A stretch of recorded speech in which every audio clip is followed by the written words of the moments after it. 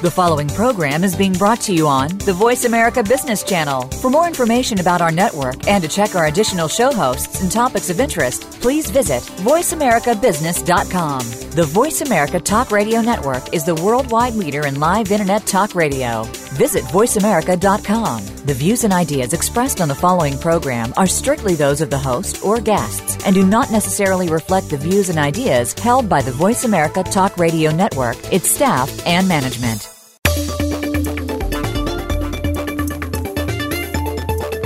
Welcome to Building Banking on Values with your host, Linda Ryan. Banking today can depend on a variety of factors, including where you bank.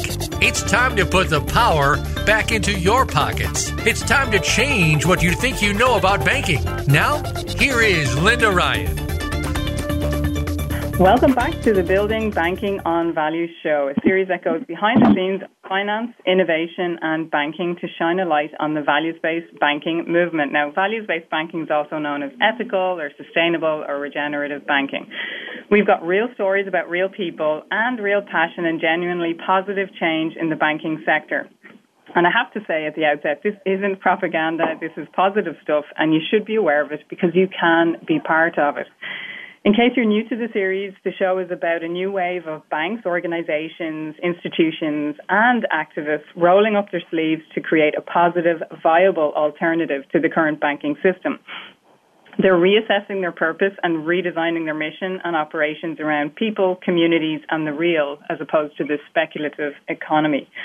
So far, we've explored banking with a social conscience, lobbying and teaching for change, how research and governance is changing the banking sector, how investment banking can and should have a heart, and concepts like financial inclusion and building economic independence and how cooperative banks can assist with that.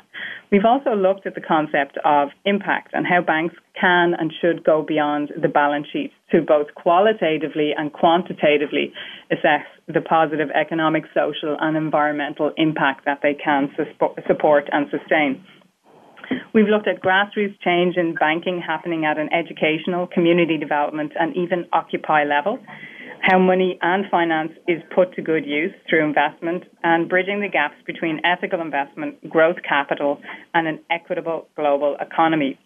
Last week, we also looked at systemic change in the sector through responsible finance and something called common good economics. And on this week's show, we'll hear from Brett Scott, who's an alternative finance explorer and author and campaigner, and Martijn Lampert, who's a research director of a company called Mode of Action in the Netherlands. Both are experts and heretics of the global financial divide. But first, let's check in with David Courtland, who's on our show weekly. David's a strategic advisor and veteran expert of ethical and values-based banking. He's going to take us to and through the latest news and headlines from the banking world and hopefully translate those headlines into something a little more meaningful for us. David, welcome to the show. Linda, glad to be back. It's great to have you back. So I know you're off on vacation next week, so it's good to check in with you this week to see what's been happening in the news and how it relates to this positive movement in the banking sector. Sure. I want to start. There was a conference about a week ago, the 1st of June, sponsored by Finance Watch. Finance Watch is a Brussels-based organization that really tries to present an alternative view for financial regulation to the European Commission and European Parliament. And they had a conference on Between a Rock and a Hard Place, the future of traditional banking. And one of the keynote speakers was Paul Tucker. Paul is former deputy governor of the Bank of England. And he talked about how the too big to fail is also impeding innovation. And what's interesting about that is he's really pointing out that when we have too big to fail banks, we also have banks that also can stifle innovation. And the speech isn't yet up on their site yet, but if you go to Finance Watch, you can actually get his full speech.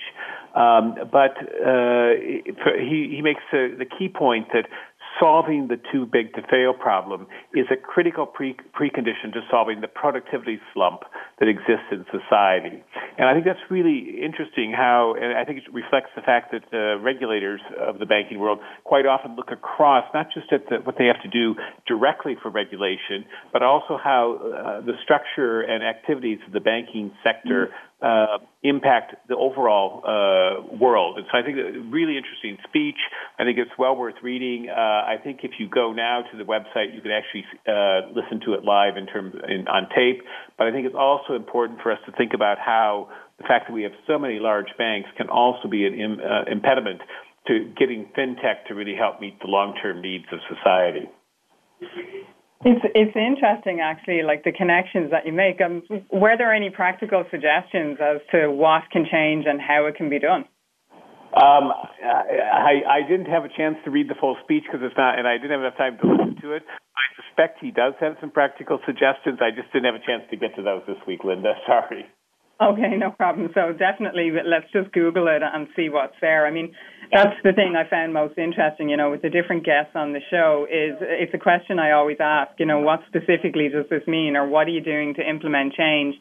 And I think it's always good to get to that point because we can talk around these subjects from a theoretical or macro point of view, but it's really nice to get the hands-on examples and the suggestions that people have around change. So okay, great. And that's actually, I would encourage people to go financewatch.org, finance-watch.org. That's their website. They consistently bring out very good analyses. So it's a website well worth watching in general as they look at the issues, and they have a nice understanding of the financial system without being bought into it and taking everything that the big banks say as gospel. Yeah, that's great. That's great. Brilliant, David. Thanks for that suggestion. Anything else catch your eye over the last week? Well, then I think it's always good to jump to the other big market, the U.S., and there were two interesting articles out of the U.S. One is a fairly depressing article. It came out yesterday or on the 7th of June, and the Republican chair of the House Financial Services Committee, a fairly important role, is bringing out a proposal that essentially will, as he claims, revamp Dodd-Frank, but frankly guts it.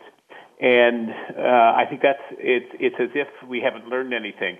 Dodd-Frank may not be perfect, but a lot of the things which are included in this proposal from Representative Jeb Sarling from Texas really takes us really, really backwards.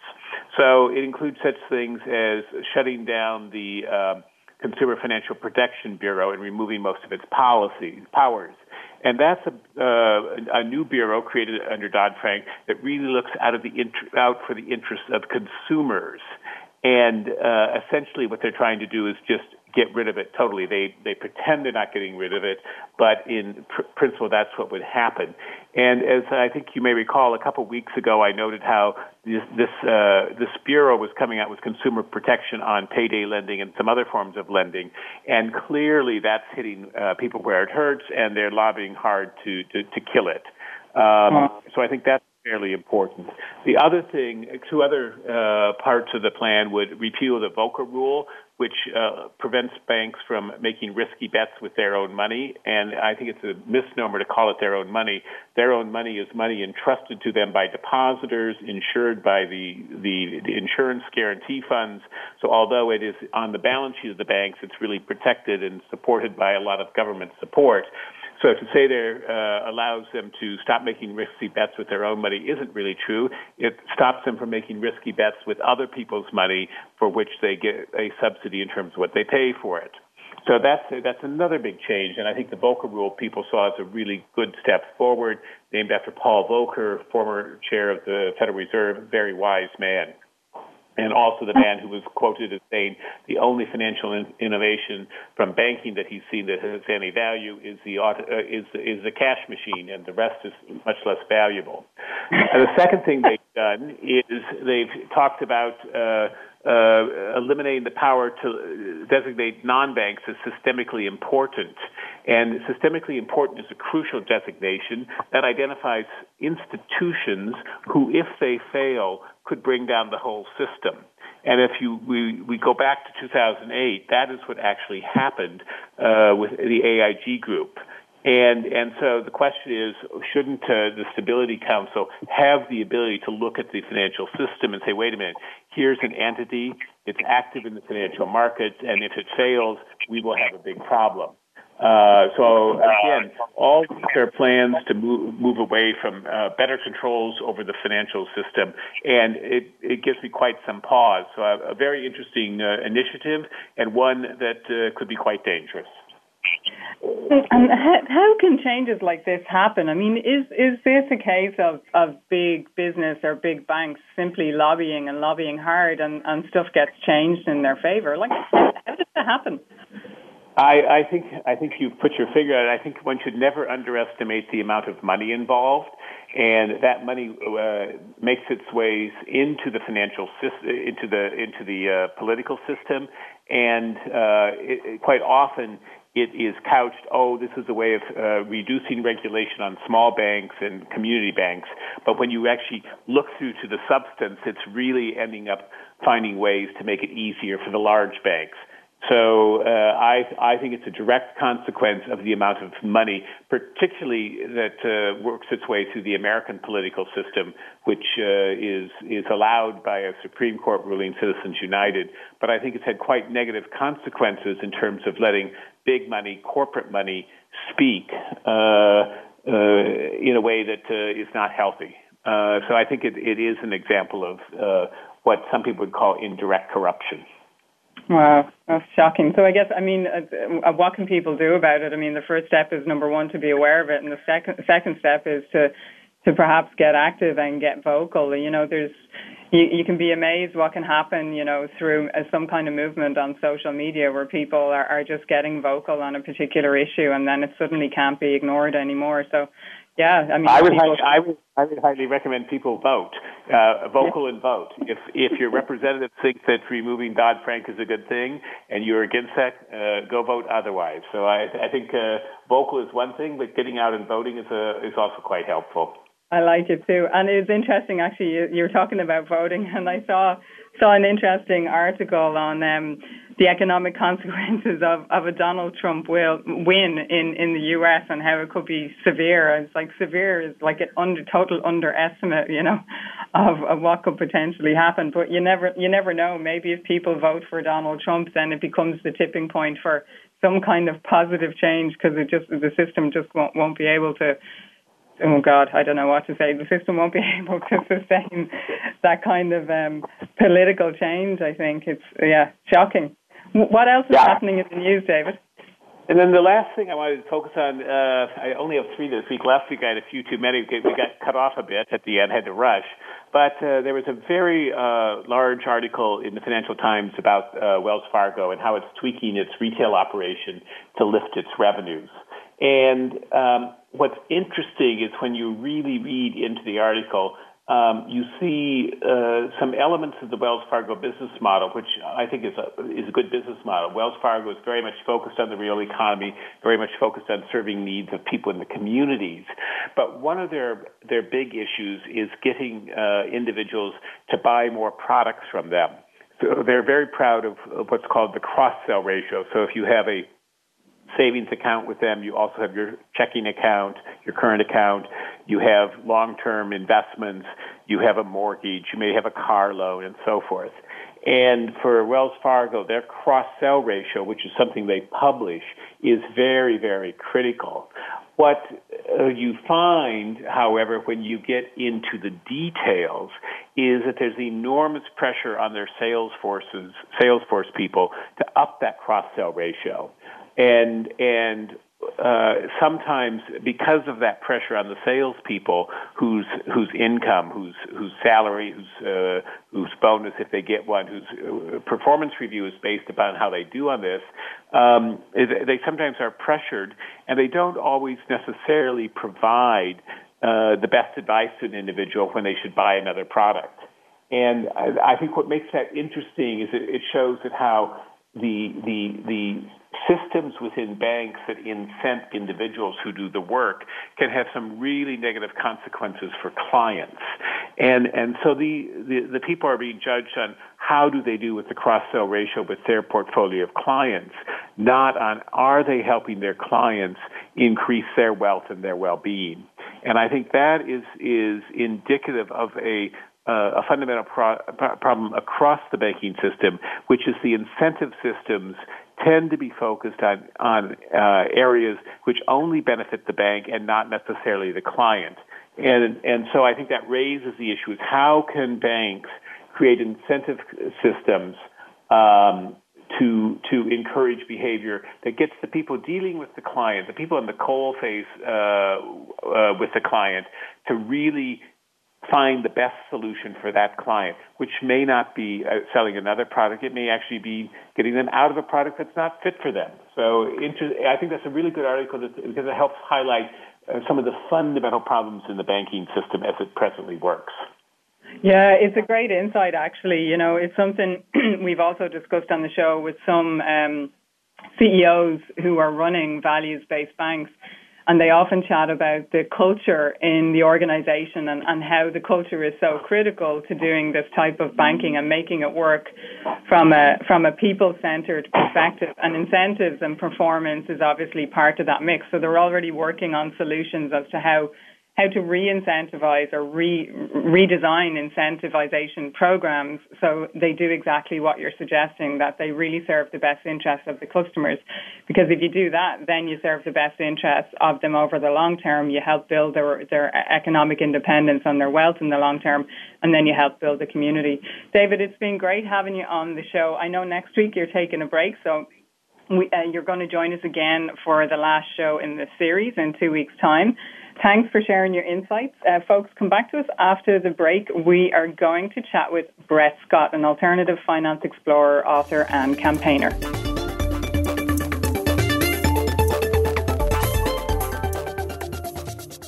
Follow us on Twitter @VoiceAmericaTRN. Get the lowdown on guests, new shows, and your favorites. That's VoiceAmericaTRN. Are you a business innovator, or are you just sitting on the sidelines? Tune in every week for Coffee Break with Game Changers, presented by SAP. Host Bonnie D. Graham talks to a cross-section of the movers and shakers who are leading by example. They will share best practices and innovative ideas to keep you thinking and moving along with the best. Join us for Coffee Break with Game Changers, presented by SAP, Wednesday mornings at 11 a.m. Eastern Time, 8 a.m. Pacific Time on the Voice America Business Channel. Your favorite Voice America Talk Radio Network shows and hosts are in your car, outdoors, and wherever you need them to be. Listen anywhere. Get our mobile app for iPhone, BlackBerry, or Android at the Apple iTunes App Store, BlackBerry App World, or Android Market.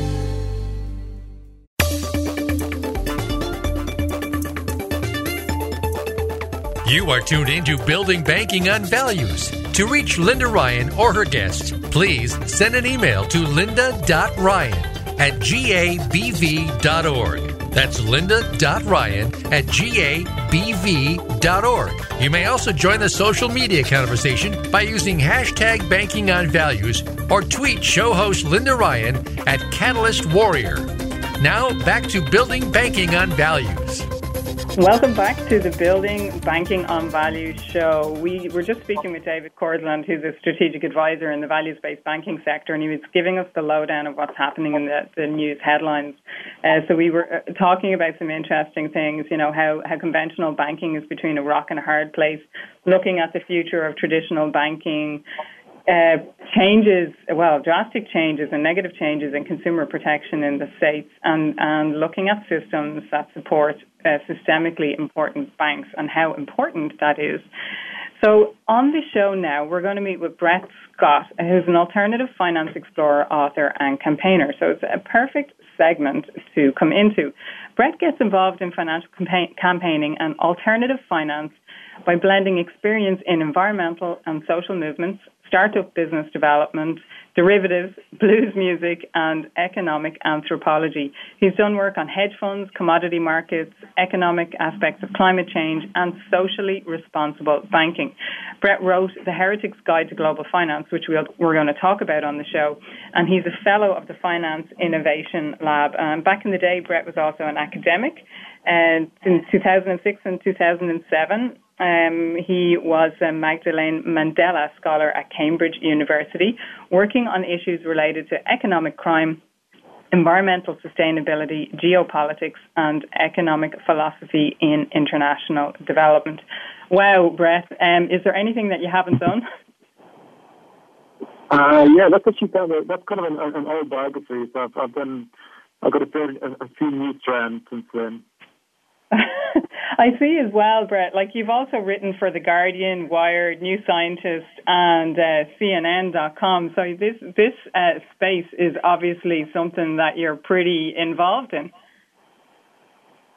Yeah, absolutely. I mean, actually, what I try to do a lot of the time is to get involved in a variety of different types of initiatives as a way to see the connections between them. So that's partially why I end up doing so many kind of weird different projects, because I like to try to get a sort of systemic view of how they're similar to each other or how they're different to each other.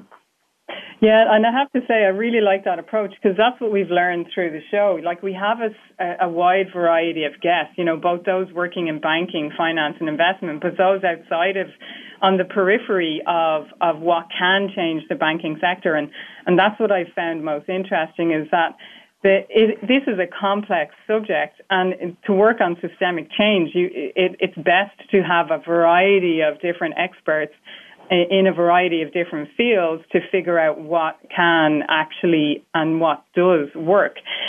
Brett, tell me about being an alternative finance explorer. I really like the concept of it, and I'd like you to share, you know, what that actually is and what you've done in the last few years. Sure, yeah. The explorer concept is, I mean, I don't know, I kind of loosely call myself that. It's basically the idea that I will travel different routes around different types of initiatives and see what I can find. In terms of like my actual background, I've got this anthropological type of background. So anthropology often involves immersing yourself in different types of communities to try and uncover what's going on. So I'm always usually doing anthropological style of work. My original sort of exploration, as it were, took the form of me actually working in the financial sector for 2 years in the world of derivatives. So these large-scale bets that big investment banks and investors get involved in. But since I've spent 2 years doing that, and then since that I've moved into this realm of how do you I guess blend together stuff around the mainstream finance with social and ecological alternatives. And that's sort of taken two forks, which is, on the one hand, I've worked on financial campaigns, so actually campaigns that target the power of the existing banking sector and financial sector. So, for example, I've worked on stuff around offshore tax havens, commodity speculation, all these types of kind of almost policy-type campaigns. And then on the other fork, I try to work on stuff around alternative finance. And alternative finance is a broad term, but it basically means any form of finance that's not in the mainstream, per se. And that's taken, me working on alternative currency systems. I was actually just in Serbia last week working on a local currency in Belgrade. So that's an example of something I get up to. But also getting involved in the alternative banking scene. So I've actually become an associate of the Institute for Social Banking, which is a German institution that's training around social banking. But yeah, I guess I'll try to explore many of these things. And actually, recently I've also got involved in this world of sort of financial visualization. So working with artists on how do you actually help people to sort of see the financial sector, as it were, or to sort of educate people around finance. So, many different things. So it's interesting. I mean, definitely, I like the approach of anthropology and how it's almost an investigation and exploration of possibilities and what else is happening out there. Can you explain to me how the worlds of financial campaigning, alternative finance, environmental and social movements are aligning to change the banking sector? Can you give us any specific examples?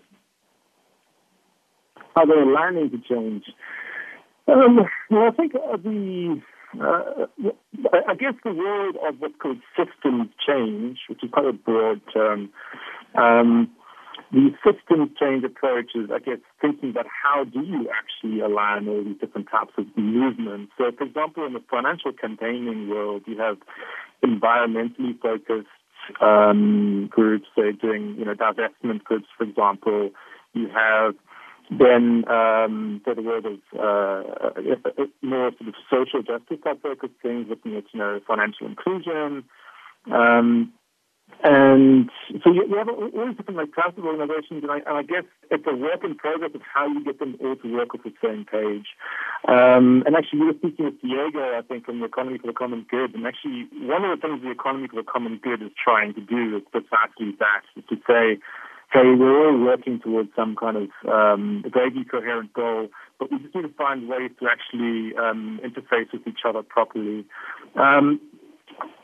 In the example of the Finance Innovation Lab, which is one group that I work with, or I'm the fellow of, a large part of what they've been trying to do is to develop a sense of a movement around alternative finance, so beyond the sort of narrow interest groups, to try to get everyone to work on the same page. And literally how that actually takes place is getting everyone together for drinks, having events, trying to sort of create synergies between different movements. So actually, a lot of my kind of connections in the alternative finance world come through that process of the Finance Innovation Lab originally.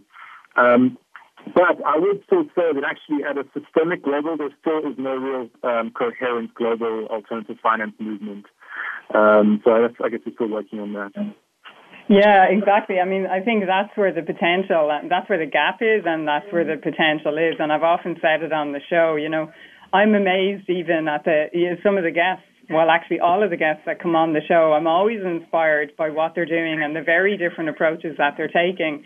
And I always end up asking that question, well, how can we get all of these people together in the same room? Because that's where the magic happens. So I guess this show is one way of at least trying to connect the people and trying to raise general awareness. But it would be wonderful if in some way we could all work together to change the system. And the first step, as you say, is sometimes just getting together for a drink and and this is an issue that's been around social movements for a very long time, beyond just the financial campaigns.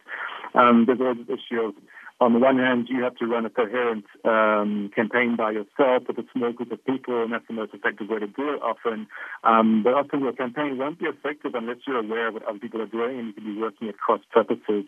And I guess there is a rich tradition of people thinking about how to do it.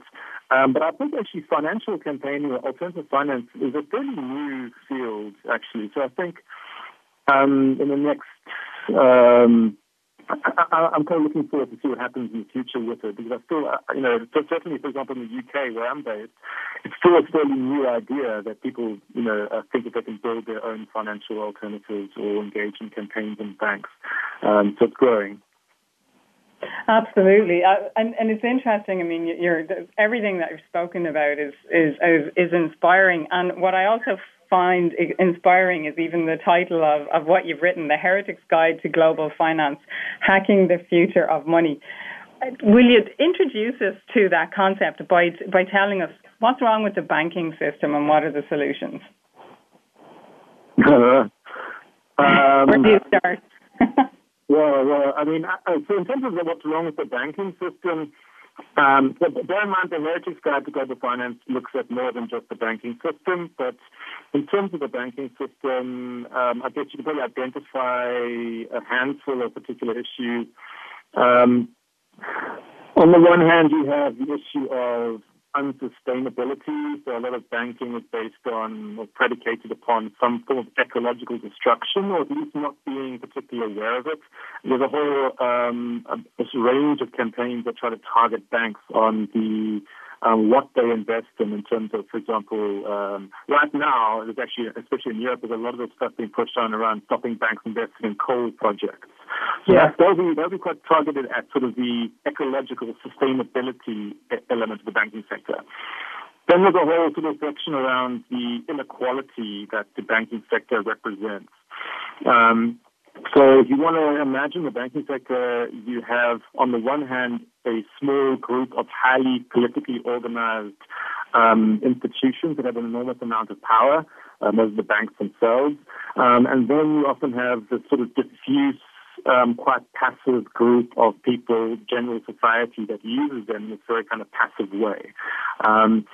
And as a result, there's quite sort of toxic culture developing with these sort of essentially banks that don't work in the public interest, but they work to, often at least, to enrich people who already have money. It's lots of kind of inequality type of critiques that you find emerging. But then there's also, what all the regulators are concerned about is stuff like the opaque nature and complex nature of the system. So a lot of regulators don't really care so much about the ecological destruction and social inequality.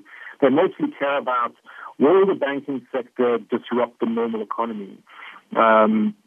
So, that's a lot of the debates there go on about, capital ratios and all that kind of stuff. And related to that is this idea of, do the banks actually support productive activity in the economy? So, for example, in the UK, most of the banks, what they actually are lending to is houses that have already been built. Something like 60% of the credit that they extend goes into the mortgage market. And it's questionable whether this is particularly productive activity. But actually, there's a sort of an area that I am quite interested in, which doesn't really get spoken about much, which is just the sheer alienating nature of the banking sector. The fact that even if it was you solve all those other problems, you have the sense that people have no idea how it works. It's just this kind of alien thing that exists in society. And yeah, I guess these are different problems you can try to tackle, and different campaigns try to do that. I like what you're saying too about productive activity. We've often spoken about it on the show too. It's about what we call, or what I've heard it called, is the real economy versus the speculative economy, and the role banks can play a very practical role in supporting the real economy. So it's what are people's needs, what are the community's needs, what are local organisations' needs, and designing products, services, solutions, and supports around that. And also productive activity, banks can switch so that what they do is more mission-based, and where they put their money, or should I say where they put their customers' money, can actually be directed much more specifically and strategically at creating social, economic and environmental impact. You spoke in your book, you speak about a DIY toolkit to help people undertake their own adventures in guerrilla finance. Can you give us some examples of that? The book was actually, I guess its main purpose was imagine a person in society who doesn't feel they understand very much about finance and doesn't feel they have any real power to do anything about it. So it's quite targeted at an individual almost. And the main sort of approach I was taking was these sort of three sections: exploring, jamming, and building. Exploring was the first section of the book. It was basically trying to orientate somebody to how the existing financial system works, and actually getting them to sort of realize that it isn't actually as complex a structure as you imagine, and a lot of the imagined complexity is sort of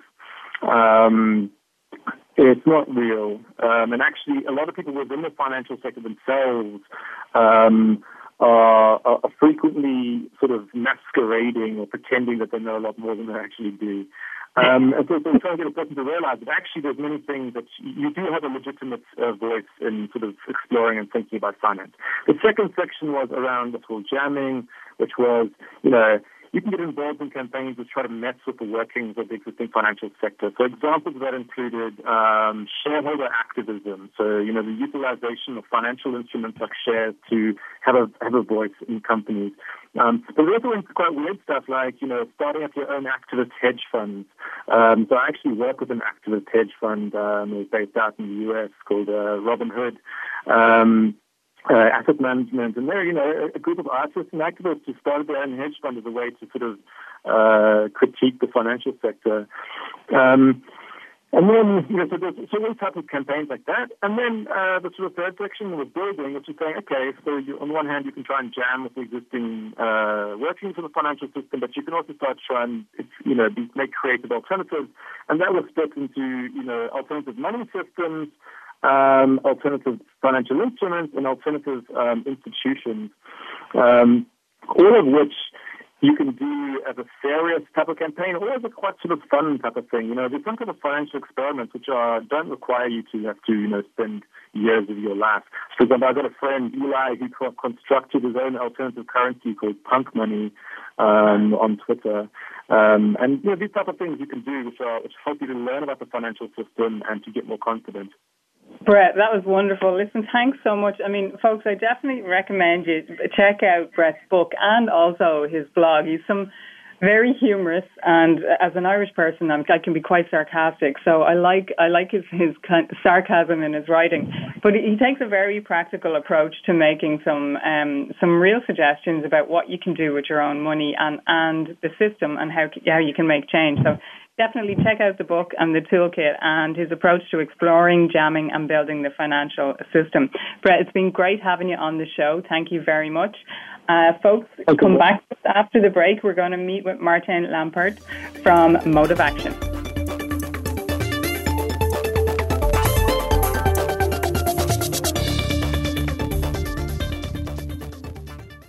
Now you don't have to stay linked to your desktop or laptop. Take Voice America on the go and listen anywhere. Get our mobile app for iPhone, BlackBerry, or Android at the Apple iTunes App Store, BlackBerry App World, or Android Market. Dialogue is the single most powerful leadership tool we have to make a difference in the world. Leading Conversations with host Cheryl Esposito creates a place for that dialogue. Tune into the Voice America Business Channel every Friday as Cheryl hosts new conversations among leaders from around the world in business, government, art, economics, and social change. We'll explore big ideas and everyday actions and learn how their own leadership has led them to discover a newfound sense of possibility in the world. Leading Conversations with Cheryl Esposito, bringing big thinkers together in conversations that make a difference right here on the Voice America Business Channel every Friday morning at 10 a.m. Pacific Standard Time. Have you friended us on Facebook yet? Why not? Just go to facebook.com/Voice America or search for the keywords Voice America. Once you are part of our Facebook network, you'll receive daily messages about what's happening with our shows, this week's featured guests, and new happenings at the Voice America Talk Radio Network. And you can add your voice to the always active discussions on our timeline. Just go to facebook.com/Voice America or search for Voice America.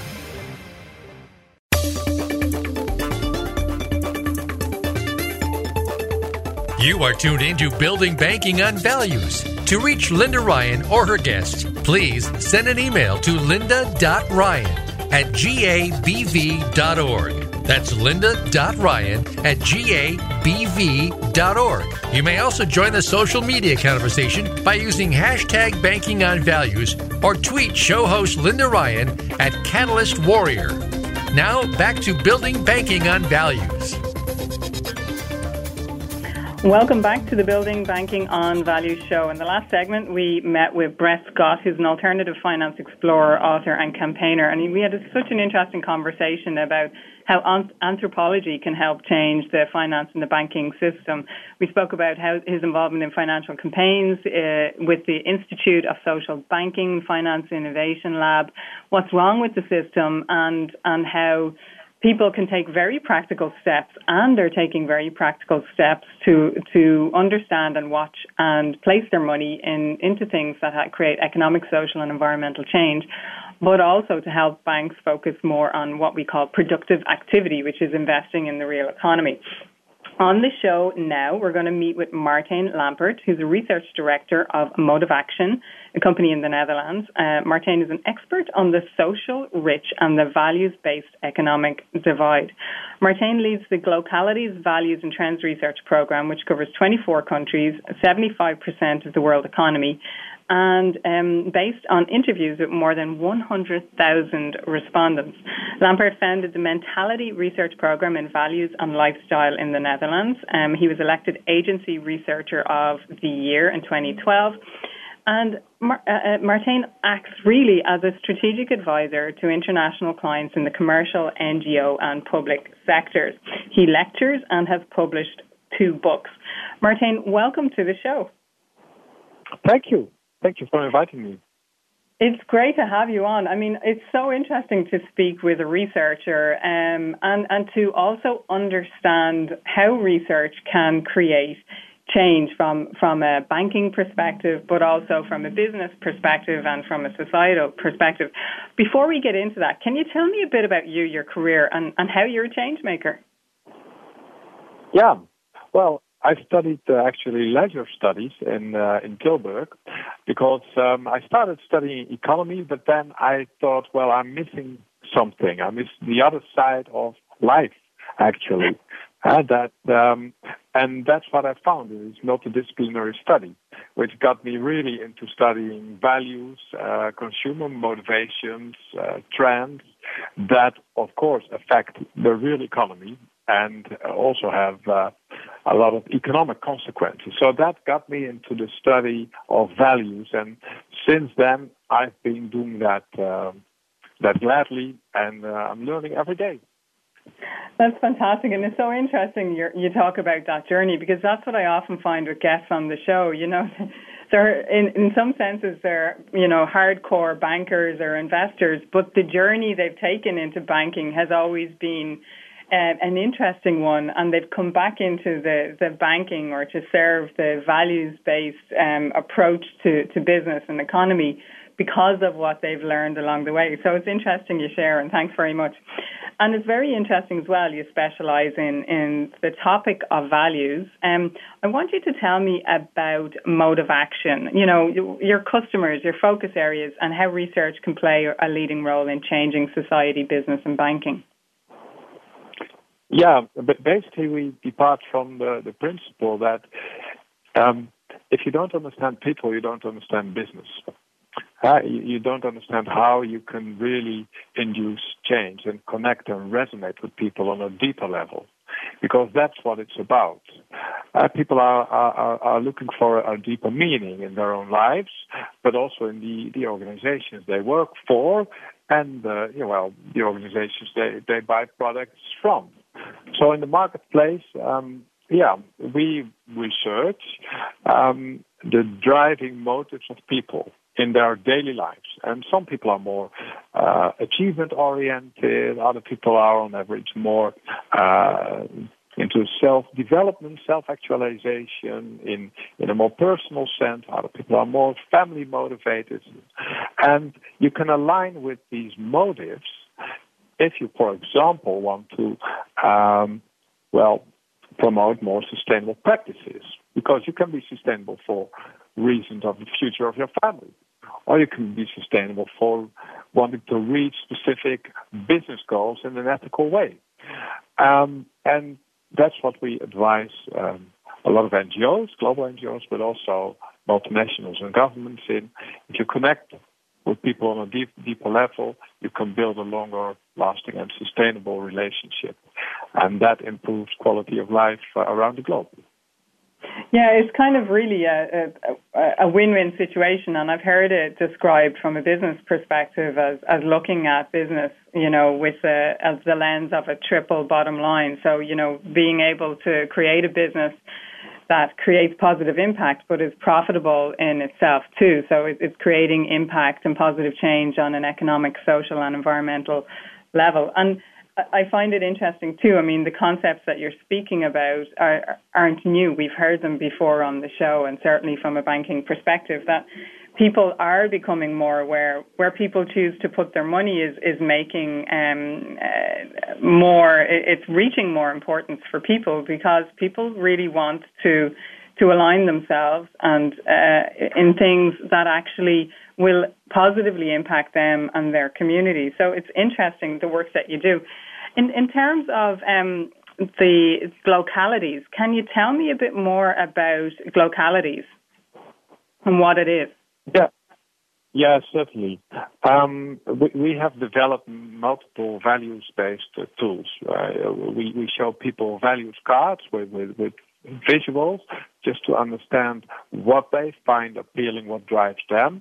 But we also work with a values-based segmentation with statements like, for example, my work is my life, or I think that the gay couple should be able to adopt children. So things that are values related, but also very practical in the daily life. And then you can understand population segments across the globe and how these differ. For example, in Europe and also in the US, there is a large segment leading in society that we call the creatives, and they cherish post-materialist values and are into self-actualization, and they're quite leading in the sustainability debate. But if we look at emerging economies, like, for example, China, like Brazil, India, the front runners over there are much more achievement-oriented and also have some more conservative views on life and, for example, want to promote sustainable practices, but then from a religious or even a perspective which relates to taking care of the grounds of your ancestors. So they come from a whole different playing field and want to promote similar causes.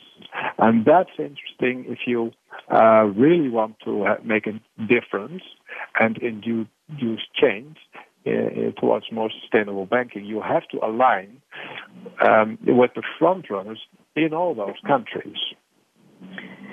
Absolutely, and it's quite revealing, really. I mean, it's almost as though you're recategorizing people from a values perspective, and you're looking at these emerging groups and what's important to them and where there are similarities and differences. And this is something that both business and banking can learn from.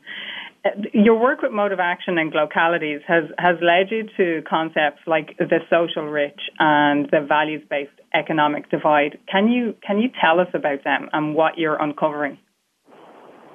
Yeah, we published a report on the global rich, in which we took a deep dive into the 5% of top earners from our first global survey. And what we found out is that there is not only a divide between the rich and the rest of society and the poorer parts of society, but there is also a divide within the rich, and this is a values-based divide. And on the one hand, we discern a group of social rich people who say that the differences between higher and lower incomes should be smaller. So they have a plea for that. And we see that also in their behaviors and their banking preferences. And for example, those are the people who support ethical banking for a lot, but also are promoting practices like crowdfunding, peer-to-peer fines. They're really innovative. Both segments are rich, belong to the top 5%. And if you look at the influence they have on strategies in companies and in government, it's much higher because they are influential. They are, in fact, decision makers than other segments from the population. And those social rich people are caring also about reaching out and getting larger segments in the population involved for change for the better. On the other hand, we have also discerned a group of self-oriented rich that don't think that the differences in incomes between higher and lower income should be smaller. In fact, they oppose that. And those people are much more in favor of the system as it is. And we see that the trust in banks, traditional banks, for example, but also in governments, is higher among this group. So here you see that, and I'm sketching already the debate in which I think values-based banking is in the midst of that. And what we learned from this survey is that the people who are the social rich have a lot of change-making characteristics that also Malcolm Gladwell describes in his book, The Tipping Point. So they're connectors, they're mavens with the knowledge of how things can change and what are new perspectives on banking, and also the people who can make others enthusiasts. So I think for the values-based banking movement, this is a huge opportunity of reaching out to those people in all countries like China, Brazil, South Africa, you name it, in Europe as well, to try and reach out to those people and get them involved and serve their needs to the best. That's one of the findings of our survey, which, by the way, can be downloaded at www.glocalities.com. The program is called Glocalities, and it's the report on the rich divide, self-oriented rich and social rich, the two faces of a decisive segment. Thanks for sharing that. I mean, I do find it kind of inspirational that, number one, like a mainstream research company is actually looking at the concept of values and also tracking the trends and highlighting that there are these divides in society and also these opportunities for not-for-profits, for businesses and for banks to help understand the potential appetite there for shifting their mission to create, a triple bottom line type of impact. That if there's appetite there, I think more organizations will shift to do more of this work because there's almost a business case for them. So it's great that you share that. And thanks also for sharing where people can find the report. I really recommend, if you're interested in this space or if you're a business looking at corporate social responsibility or a bank looking to create more impact, I recommend you check it out. Very quickly, we've only got 2 more minutes to go. Your predictions about challenges and opportunities based on the research that you've done. Could you give us? Let's focus on the opportunities from a banking perspective. Yeah. What's one single opportunity? Based on your research. Yeah. We did some research which has not been published also, but which I wanted to share with you because there is a lot of support for values-based banking. For example, a statement like ethics and morality should play an important role in the training of professionals in the financial sector. 70% of the world population think that is the case. So you have a lot of support in that way of thinking. Like bankers should not only base their financing decisions on economic and legal expertise, but also on social and societal expertise. Also, almost 2/3 of people across the globe value that, agree to that. So I think there's a huge opportunity for creating more diversity within the financial sector and inducing change. But it has to get known that there are alternatives and that it is possible to have values-based banking in the end that everyone profits from and the planet can take its ambitions to the next level. So I am quite positive about the potential of connecting with the masses in this respect. That's great, Martin. I mean, what a lovely way to end this show, on such a positive note that there is, you're saying from a research perspective, there's definitely a growing appetite there from a societal point of view to want to invest more in positive impact and also to making suggestions about how banks can make change and making change is one way of doing that is through educating professionals in the banking sector. And a great segue to remind listeners, too, that MIT are involved in this space with the Global Alliance for Banking on Values because they've launched the first massive open online course on this whole concept called Just Money, and it's available free for anybody to access. So a great segue. Let me close out the show very quickly. Let's look at social media and what's trending on Banking on Values. We have a Cinnabon credit union showing Banking on Values in action with their support local and social impact tour. We have Jaap Boonstra from CEMS, the Global Alliance in Management Education, and Assad University in Spain, who are integrating the concept of values-based banking into their courses. And shout out to the likes of Bank Australia, GLS in Germany, Beneficial State Bank in the USA, Capital Institute and Triodos, who are also promoting the show. Next week, tune in. It's our second last show in this series. You're going to meet with Jean-Louis Bancel from Credit Cooperative in France, Vince Siciliano from New Resource Bank in the USA, and Whitney Thomas from Triodos UK, all of whom are leading change in social solidarity, investment and banking from Europe to the USA. Until next time, tweet me at Catalyst Warrior, tweet the show at Voice AM Business, and don't forget to share the show and spread the word because we have the power to build banking on values.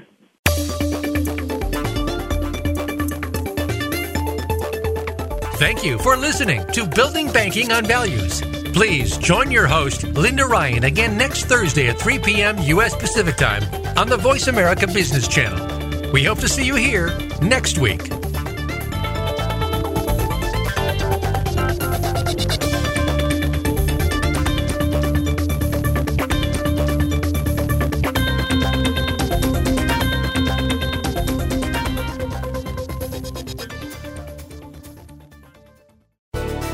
Thanks again for listening to the preceding program brought to you on the Voice America Business Channel. For more information about our network and to check out additional show hosts and topics of interest, please visit voiceamericabusiness.com. The Voice America Talk Radio Network is the worldwide leader in live Internet talk radio. Visit voiceamerica.com. The views and ideas expressed on the preceding program are strictly those of the host or guests and do not necessarily reflect the views and ideas held by the Voice America Talk Radio Network, its staff, and management.